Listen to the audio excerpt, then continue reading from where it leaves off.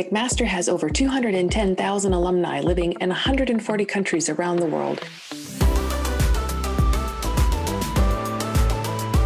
Unconventional will introduce you to some of our alumni who are working to make our world a brighter place in their own unique way. Join me, Karen McQuigg, Alumni Director at MAC, as we learn the moments that their path from MAC became unconventional. Joining us today on this episode is Peter Lublink, whose life story is an embodiment of passion, compassion, and global exploration. Peter's journey after his time at McMaster is a testament to his unwavering commitment to making a positive impact on the world. With a heart for humanitarian work, he dedicated 6 years of his life to serving marginalized communities in Canada through the Salvation Army. This selfless dedication showcased Peter's compassion and desire to uplift those in need. In 2012, Peter's journey took a transformative turn as he and his wife, both graduates of MAC, embarked on an extraordinary adventure to the Middle East. For 8 years, they immersed themselves in diverse cultures and experiences spanning over 80 countries. Peter's boundless spirit of adventure, coupled with a deep-seated commitment to humanitarian causes, led him to where he is today. Currently, he plays a pivotal role in a medical NGO, contributing his expertise to train pediatric surgeons from various parts of Africa. This role underscores Peter's dedication to making a tangible difference in the lives of those in need, showcasing his ability to leverage his skills for the greater good. Peter, for the first question is, why did you choose to come to McMaster? Yeah, that's a great question. Of course, in those days, this was mostly done by paper. We weren't doing a lot online, and we applied to a number of universities. And one of the key reasons was that my wife and I both found programs we were excited about, and we were dating at the time. We wanted to get married and thought we want to go to university together. So we were both excited about the programs, whereas other places, it just didn't fit for both of us to feel excited. And then the second thing I would say is the sort of physical campus experience was more geographically dense, and it felt like a campus you can wander around on and have a picnic on the park, rather than being in the middle of a big city where you just felt like you're going into an office building. So I would say those two things were pretty big factors at the time before we could Google reviews or anything like that. I know it makes us feel old. I did everything on paper myself. That right. tells you Yeah, how old I am. My first courses were chosen with like a little pencil and like a calendar book of things to choose. Yeah. Students today are like, really? I'm like, yeah, actually we did it by paper. We did it by paper. And not that long ago.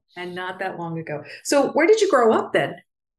A bit of everywhere. I was born in Yellowknife, grew up in Germany, lived in Moose Jaw, Saskatchewan, and then went to high school in Toronto. So by the time it was time to choose the university, I was coming from Toronto. So we're going to talk a little about your life after McMaster as part of the podcast, but it sounds like the travel bug was in your family. So it's not just you. Is that an accurate assessment of? Right, absolutely. And sometimes that makes you very keen to travel, and sometimes it has the opposite effect. When you move multiple times before your sort of 18th birthday, you can sometimes be annoyed by travel. But for me, it worked out that I really was fascinated by different places and knew that I wanted to live and work in other spots on the globe. So when you were considering what you were going to do next with your partner post-graduation from MAC, were you someone who had like, I've got my life planned out, I know exactly where I'm going, or were you kind of like, I don't know, I'm going to graduate and see what happens? Always have a master plan. I would say I'm not more that person. Now that master plan changed perpetually. I think when I signed up to McMaster, I thought I might get into politics. I thought that was the way to change the world.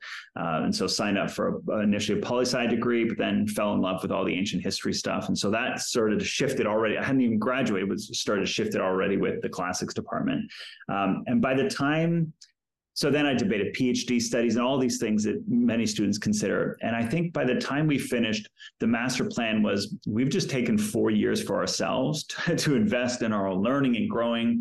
And we both had this sense of like, maybe we ought to spend the same amount of time the next 4 or 5 years doing something for other people. And I think that was a big motivator. We'd already had some international conversations. And so just everything was starting to come together. So our master plan at the time was, I don't know, if we'll ever come back for PhD work or anything like that. But for now, let's find an organization where we feel like we can give back to other people. That was the master plan. And it was mostly a 5-10-year plan at the time. Well, you're much better than I am. I graduated the history degree and thought, okay, now what do I do? But, so I admire that, Peter. So you seem to be, based on doing some pre-work for the podcast, you're a person where faith and service is very important. So I think your first role after you graduated was working for the Salvation Army in Canada. So can you talk to me a little bit about that role and what you did and what you took away from that? Yeah, it's an interesting role because, as you say, it was sort of a faith-based organization. So you're motivated by, a belief in God and things that you can't always touch. But you're also working for a large institution, so you're that's married together. And we went out to Victoria, so then you're also in a very different cultural context than Ontario. Vancouver Island, sort of everyone's sort of kayaking or something to work or climbing a mountain before lunchtime. And so it was really very transformative, I would say, for us as a couple, a young married couple. And we were, every day of our lives in those years, we're sort of trying to care for other people. And that means you're carrying other people's burdens. And that can be a lot. We all go through difficult things. And so we were a very young couple trying to help people, and that's not always easy, but we found it really fulfilling, and sensed that, like, even when you follow with people who we knew some 20 years ago in those days, and you hear where they're at now, it's just incredible to see how lives continue to transform. You're there for a moment of someone's life, and I think particularly when you're helping someone through long-term challenges, you don't always get to see the end product, certainly, especially if you're there for the beginning conversations. So it's been really wonderful to keep in touch with some people and see how lives have continued to evolve, if I can put it that way. I found, I guess in short, it's just wonderful to be able to be in a season or organization where we could do things that we felt passionate about, that aligned with our vision and values about the world and how people are made, and do something that felt like it mattered. By us showing up to work, other people's lives hopefully were made better. That was sort of the premise, I guess, when you're working in an organization like that. And it included such a broad range of things, everything from public speaking, as you could imagine, a pastor talking on Sunday about things they care about, but then also working with people in profound addictions, community garden projects, toy lending libraries, unhoused people projects, just such a range, which particularly as a young couple was probably really helpful for us to just see so many different ways of what it means to engage in people's lives and how to hopefully make the world better. And nonprofit work is not easy, right? So often, I've worked in nonprofit before I came to McMaster, and oftentimes, you worked for a large organization, so it's a little bit different. But it's sometimes you're not sure: are you going to get funding? Is the donor base going to support? You're working with people who have many challenges, depending what organization you're working with. Yeah. But it's completely rewarding work, which I think people can tell by listening to your talk about your time at the Salvation Army in Canada. But what would you say to a student who's thinking about, do I go to the private sector, or I really think I'm going to go nonprofit route when I graduate? What case would you make for them to choose the nonprofit? Right. Obviously, both have their benefits, as people would rightly know. One of the nice things about certain private sector is you can punch out at a certain time and it doesn't matter. You don't have to care that much, right? Depending on what organization you work for, you don't actually have to care deep inside of your heart. You can do good work, and at 4 o'clock or 5 o'clock, you can walk away. And I think that's very difficult in the nonprofit sector. Your heart just gets so engaged in the work that you're doing, which means that all day it's good work and you're passionate about it, but you don't turn it off as easily. So regardless, even if you find a nonprofit job, you think, oh, the funding is pretty good, or I don't have to chase donors, and you think, oh, this is going to be great. It is very difficult to unplug your heart at 4 or 5 in the afternoon and be able to go home. So it becomes kind of much more like 24/7 work. I think a lot in the nonprofit world, just because you're excited about it, which means every one of those hours can be really exciting. And there's just a lot of them. That's what I would say. So I don't know if I've convinced anyone to join nonprofit work, but I guess maybe to back up a little bit is to say, if that's what gets you excited, you want to do things you're passionate about, it does come at a cost, but that is rewarding to know that what you do matters. And without you, there can be an increased level of suffering in the world. And so whatever small way you can participate, if you do want to see the world made better, there's so many spaces in the big umbrella of nonprofit work. Not all of it is about chasing donors or being worried about funds. There's so many different roles.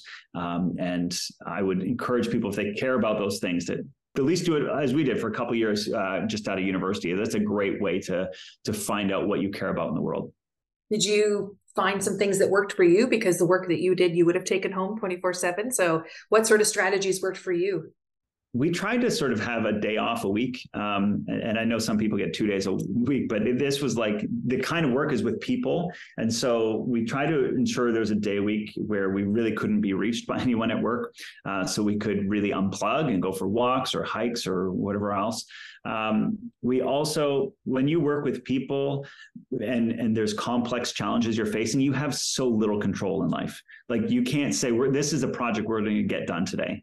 Like if I'm an accountant, I might be able to say, I can get this set of numbers crunched today. Or if I'm a carpenter, I might be able to build, and I know what I'm capable of. I could build that desk today or course of the week. And when you're working with people, you have no control over how other people respond. So something else I think that was valuable for us is having like side projects that had control. So we were involved in a number of renovation projects, and those I felt gave balance, because it's like, we're going to start laying this floor and I have the power to get it done. And we can guarantee that it's going to happen. And that's not the case when you're in kind of like social work type roles where you could work alongside people and it might be 20 years and you might not still be there when they finally get to a place that they're trying to get to. Right. I think that's a really good tip. And I think about that because you do feel some sense of accomplishment when you actually finish something. And the work that you've done in many places, it's the long game, right? You might not actually be there to see that person make the last step in their journey. And that can be difficult. Finding things that you can control just helps create a bit of balance, even if it's still work. It's just something that gives you a sense of accomplishment some days, I think is really meaningful. So after your time at the Salvation Army, you headed off to the Middle East. So something completely different.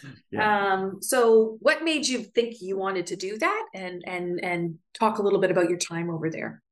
Right. So as you said at the outset, I was already biased towards working internationally. And so in some ways that wasn't a surprise. I think we knew it was time to leave what we were doing. So we were open to really anything, but the international was sort of always calling. And actually we had been on vacation to visit friends in Kuwait a couple of years before. We went there. They're friends of ours from the West Coast. And I remember walking around, and I don't know if you or others do this, but anytime you visit a new city, whether it be locally or internationally, my wife and I would be like, yeah, I think we could live here. Like what would that look like? And you sort of almost role play this sense of, could this be done? What would this look like? We've done that all over the world, but we did that when we were wandering around in Kuwait that time, years before we moved there. And then you kind of come back into your normal work, everything went back to normal. And so when we came to that moment of, I think we're looking for something new, we're looking for jobs within North America, we're looking for jobs overseas. And that moment of wandering around thinking we could live here is like, could we? Like, maybe this could be real. And so started reaching out to friends and felt like the experience that we had so far might equip us well for that. And so we jumped at it, and a dramatic shift from a very green Vancouver Island to a very dry and hot Middle East. And how were your first few months there? I mean, I imagine it's a little bit daunting in some way, right? Like language, culture. Yeah. Even as you said, like the green of Vancouver and rain to a desert. So, how did you manage that? I think we'd gone in with the expectation that culture shock for almost everyone is real and unavoidable and something you deal with, rather than thinking it's all going to be this exotic foreign adventure for our entire lives. There's a sense of realism to say it's not everything in the world is simple. And so just get over it and understand that's going to be the case. And if a country like that is recruiting people with relatively high salaries to try to incentivize people to come, that's probably because there's challenges there that you're going to need to face. And so I think we tried to go with as eyes wide open as possible to understand that there's always a flip side to things that you don't know until you get into it. And so when those things came up, I think we tried to handle whatever challenges came our way with again, a sense of openness. Is like, it's still kind of an honor and a privilege to be here. We're being paid here to get jobs. Not everyone in the world has an easy time finding work. And so a sense of this is a privilege to be able to work somewhere. And so that I think we're also together. I have to say that made a difference. Talking to other friends who live there, you need a sense of community. And if you have a partner in some way, you have built-in community. And I think it was a lot harder to handle the culture shock stuff for our friends who didn't come with either a friend or a partner of any kind. That made the transition just a bit smoother. And also living in the Middle East, you had a lot of vacation time. And so it was like, we don't have to think about doing this for 10 years or even 1 year. Let's just work hard for 2 months. And then there's a chance for us to go explore the world. And so there's all these mini carrots along the way that allowed us to slowly fall in love with the place. So you did take an opportunity with your vacation time to get that passport full of different stamps and experiences. So is that where you really decided that you were going to see more of the world than you probably thought maybe when you were in Vancouver Island? Because I believe, if I'm accurate, you've seen 80 plus countries. So I'm sure you have many stories and experiences, but was it being over there then and the proximity that said, okay, now we got to go explore all kinds of different parts of the world? I think broadly speaking, the desire was always there, but the opportunity just wasn't. To get off Vancouver Island, you're either taking a ferry or paying for a flight. And as any of our Canadian listeners know, flights within Canada are not cheap. And so to go from a place where it's like, well, this, for me to fly to Ethiopia is the same price as it would have been for me to fly to Calgary. So like, this is a once in a lifetime opportunity. Let's do it. And then 3 months later, there's another once in a lifetime opportunity. And so there are places that were never on our bucket list, but were convenient or were close. And so bit by bit, we'd go to all these incredible places, and then we'd come back and you'd share stories with people. And they'd say, oh, it sounds like you'd love this place. You're like, oh, put that next month, I'll go there. It's this really surreal experience of living in a space where so many people were traveling internationally, and international travel was far more affordable than it was for me in Canada.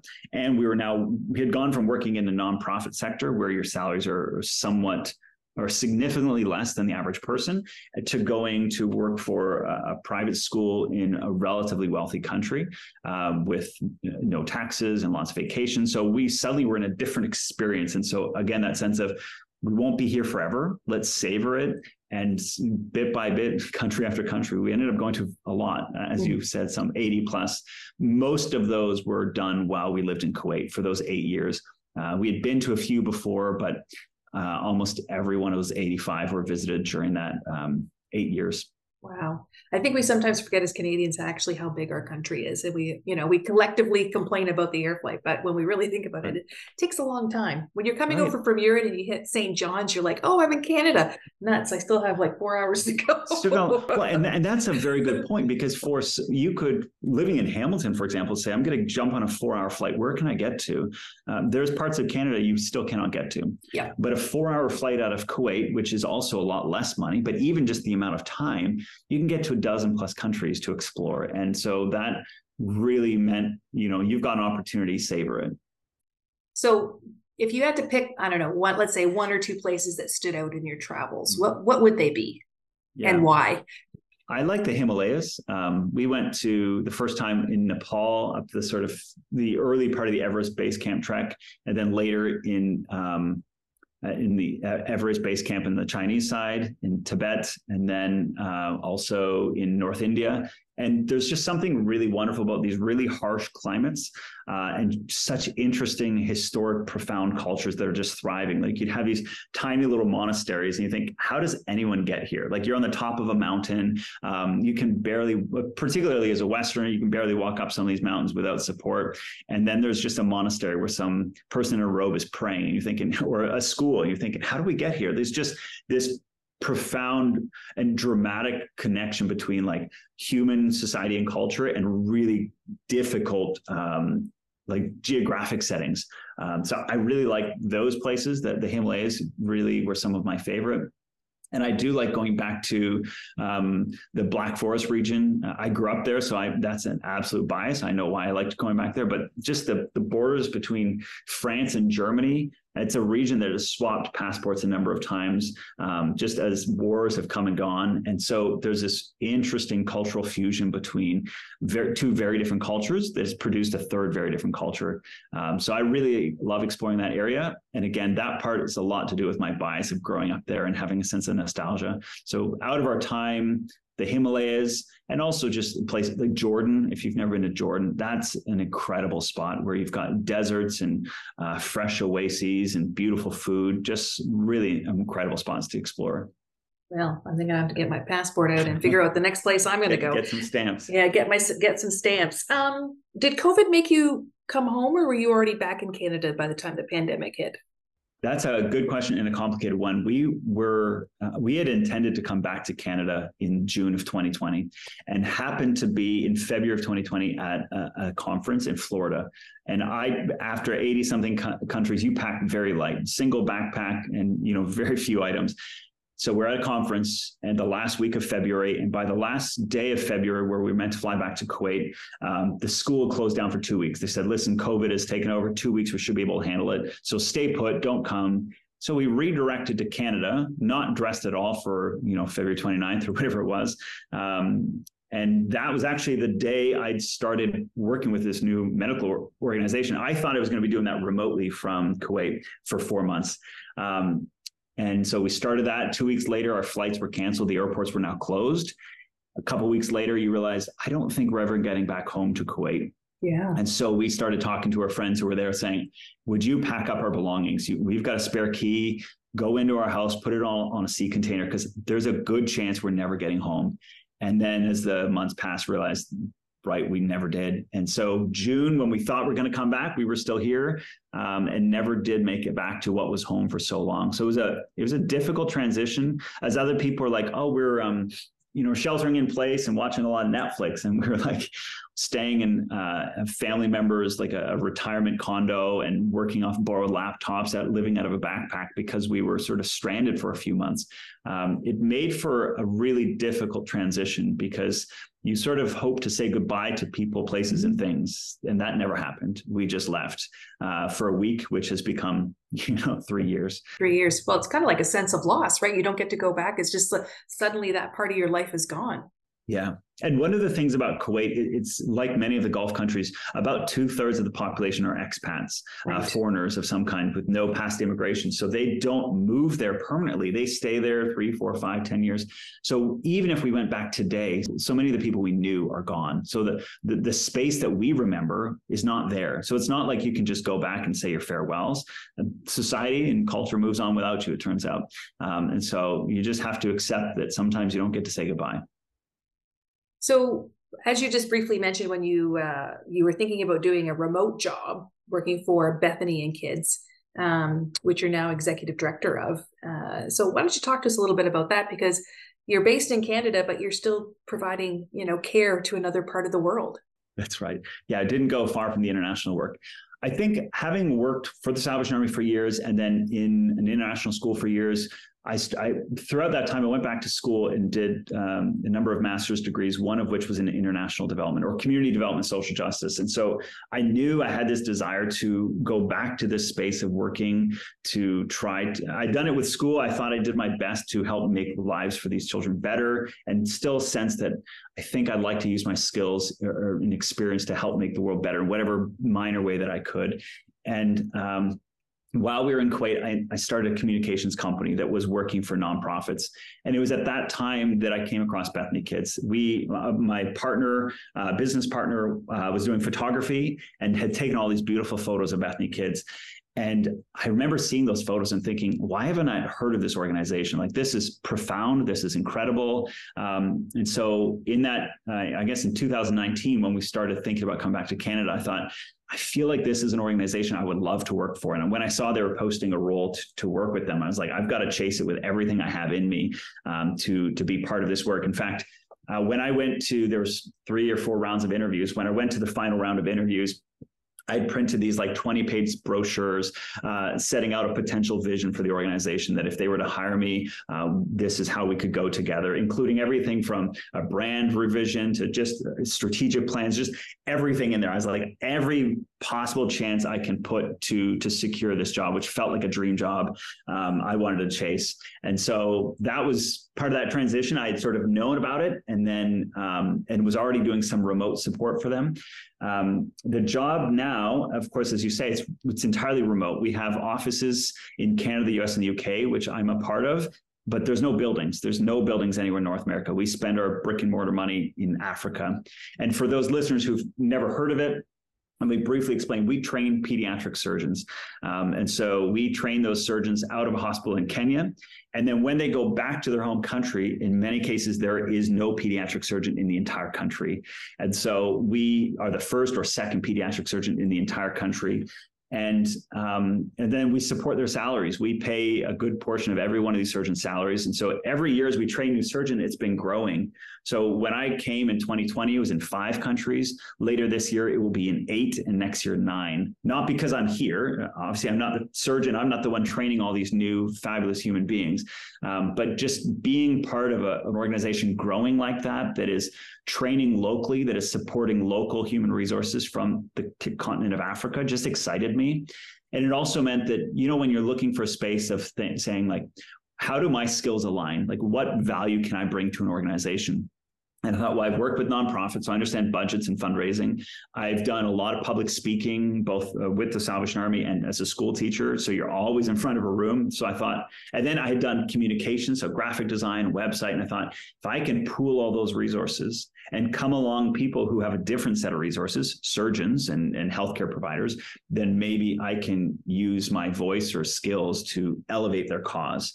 And so that's been the case. And that's been, for me, exciting to feel like I get to work alongside some of the smartest people on the planet. And I don't have to be as smart as them because I can hopefully bring something different. I don't have to speak Swahili or be a pediatric surgeon because I'm not the one working within Africa. I have to be able to speak the language of fundraising and try to find people who get excited about that and transfer their funds across the world. So I'm curious about the name. Where did Bethany Kids come from? Yeah. Is there a story behind that? Good question. Thank you for asking that one. Bethany was actually the daughter of that first surgeon who started this work. And the premise in his head was everyone who comes to our clinics, many of them are coming with more than just a medical condition, because there's a lot of stigma and taboo around children living with disabilities. Many of the patients we treat were born into a situation where they were viewed as a curse or someone who doesn't belong. And so there's this sense of not having family and not mattering. And our first surgeon, and he was, again, deeply motivated by a sense of faith, believed that if we're really to take the teachings of Jesus seriously, then every human being, whether they look like us or not, we should see them as our brother or sister or son or daughter. And so his own kid was named Bethany, and he thought every child who comes to our hospitals, every child that we provide care for, we want them to know that they're loved like we would love our own kids. And so that was kind of, I guess, an inside joke or something for himself to say, this is who we are. We are people that take care of kids at that level of like familial love. And that has, I think, defined the organization ever since. So not everyone knows that's where the story comes from, but that's what the name means for us. Oh, that's a lovely story. And so how often do you get to go to Africa? Like, are you over once or twice a year, or are you kind of like, I'm stuck here in Canada? You would think I travel there a lot. And my job, I guess, could allow me to travel there more frequently. And for someone who loves international travel, it would be very easy for me to justify a lot of trips. The reality is, though, the only time I've been there with Bethany Kids was before I started working for them. I visited one of the sites just to see and kind of fill my heart with what this work was doing when I lived in Kuwait. That was just before that, earlier in February of 2020. Most people in this role in organizations, it seems like it's 2 trips a year that they take to the partner countries. But we're a small organization and money only goes so far. And so when I look at a flight across the continent or across continents, across the ocean, and I think that's $3,000, that's a number of children who could get surgery.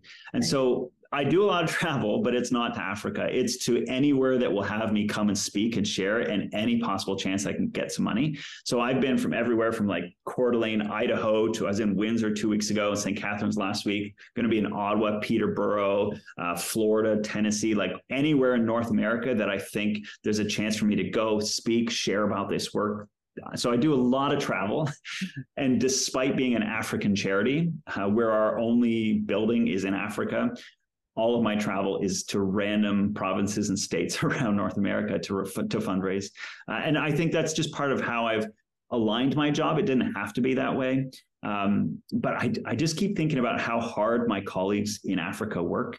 And I think aside from being there as hopefully to encourage, what purpose do I have there? If I trust them, if we have procedures and systems in place to ensure accountability, then where's the value add for me to show up aside from a handshake and a photo op? It would be a joy for me. Like, I would love it. I like travel, but I think that my time, and especially Bethany Kids money, is better spent me finding more money and sending it across the world. So that's how I've organized my work. Oh, okay. Well, that's interesting. And so it also maybe comes into your goal of you've spent, you have a huge passport with lots of stamps and whatnot. You have a young person in your family now, a little person, right? That will keep you a little bit more attached to home.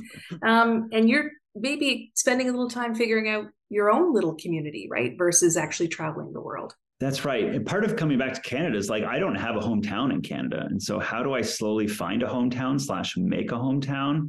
And how do I use my time and energy? Because some people sign up to an international development agency because they want to travel. Well, the reality is I've traveled, I'm good. And my cup of travel is full, but my desire to serve other people is still something that's strong.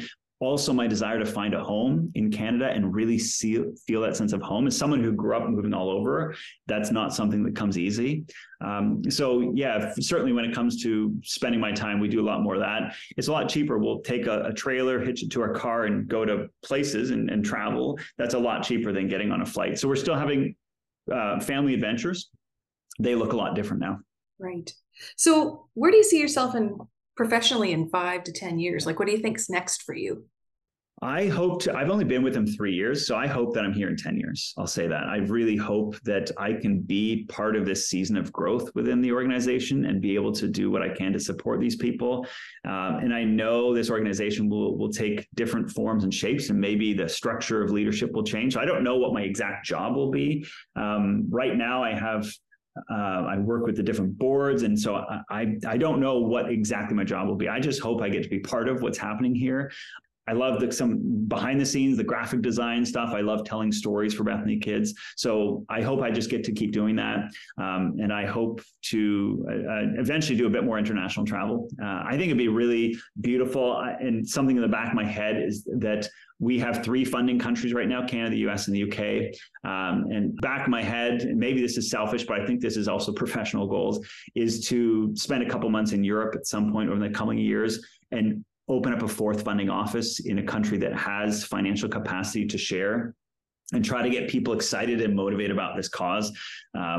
So that is a possibility to spend a couple months abroad again. But it's hard to say for sure. All I know right now, I feel committed to this work, and I don't want to leave it. I want to see it through, and that could be 10 years, that could be 20 years. The world can change, but right now I'm just in love with the organization and the work I get to do. Well, I think that's a great answer, because if you really do find what you love, it's hard to think about what your next step is. You just see growing in the role and growing the organization. So I think that's great.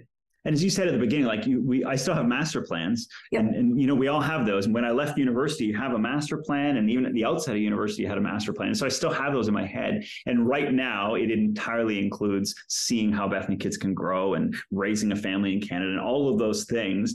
None of my master plan so far includes a change of organizations. And so, things can change. My master plan's changed a dozen times already, but right now I feel just so in love with this organization and feel really privileged to be able to serve it. So if we were to go back to your graduation day, what piece of advice you wish that you would tell yourself on that moment when you were leaving McMaster? That's a really good question. And it's a hard one because I'm aware that most people don't listen to good advice. That is true. Like, I'm sure people gave me all sorts of advice on my graduation day, and I probably forgot most of it. So it's hard to say what would actually stick even to my younger self, like what could I listen to? But I think the tone of even what we've been talking about is just doing things that you actually enjoy and that make the world better. I think that you'll find the greatest joy when those two things overlap. And there's a Venn diagram that's perpetually shifting. But if you can get in that space of doing something you're good at or you enjoy and that makes people's lives better, that's a space to stay for as long as possible. And I'm thankful that every job I've had since leaving McMaster has allowed me to do that in different ways over time. So my biggest advice would be to do something you care about, and that you have some skills in, because it's a lot easier to enjoy work when you have a capacity to do the job. Right. So as we get close to the end of our time on Unconventional Podcasts with you, we usually like to ask some wrap-up questions at the end, sort of rapid-fire ones. So let's segue to that. So your favorite memory of McMaster? I think it's actually after I left. My wife and I have gone back a few times to have like picnics on the lawn at McMaster, even after we stopped being students, like anniversaries, and it's just kind of reaffirms all those beautiful memories as we talk about all the times. Beyond that, I would say, like, studying for exams, as weird as that sounds, it's just like, what a privileged place to sit around and chat about things that you chose to talk about and you care about. And I had such a good time studying with friends. I know it's nerdy, but I enjoyed it. That's okay. Some of my favorite times were in Mill's library in the reading room, which was actually not a reading room, just a social room at the time. It was a social room. Yeah. Those big tables didn't seem designed for private. They seemed designed for group discussion. Exactly. I think so too. What book are you reading right now? Right. So this is an interesting one. A friend of mine wrote a book last year, and he biked from Belgium to Nepal to raise money for some different charity. And I'm reading that book, and it's so interesting because I know who he is. I talk with him, I hang out with him, and I love adventure and travel and nonprofit work. So I'll tell you the name of it. It's called Farther Than the Sun Can See by Joel Friesen. And it's just a dynamic book. It's really brilliant. It's not on a huge booksellers list, but I'm sure if you find it on Amazon or independent bookseller in Canada, you'll find it. It's a great book. Excellent. What living person do you most admire?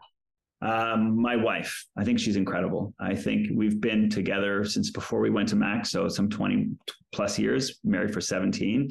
And just, I think, the most caring person I've ever met, someone who comes across as very focused and disciplined and efficient, but her heart is so big for other people. And so I think she's wonderful.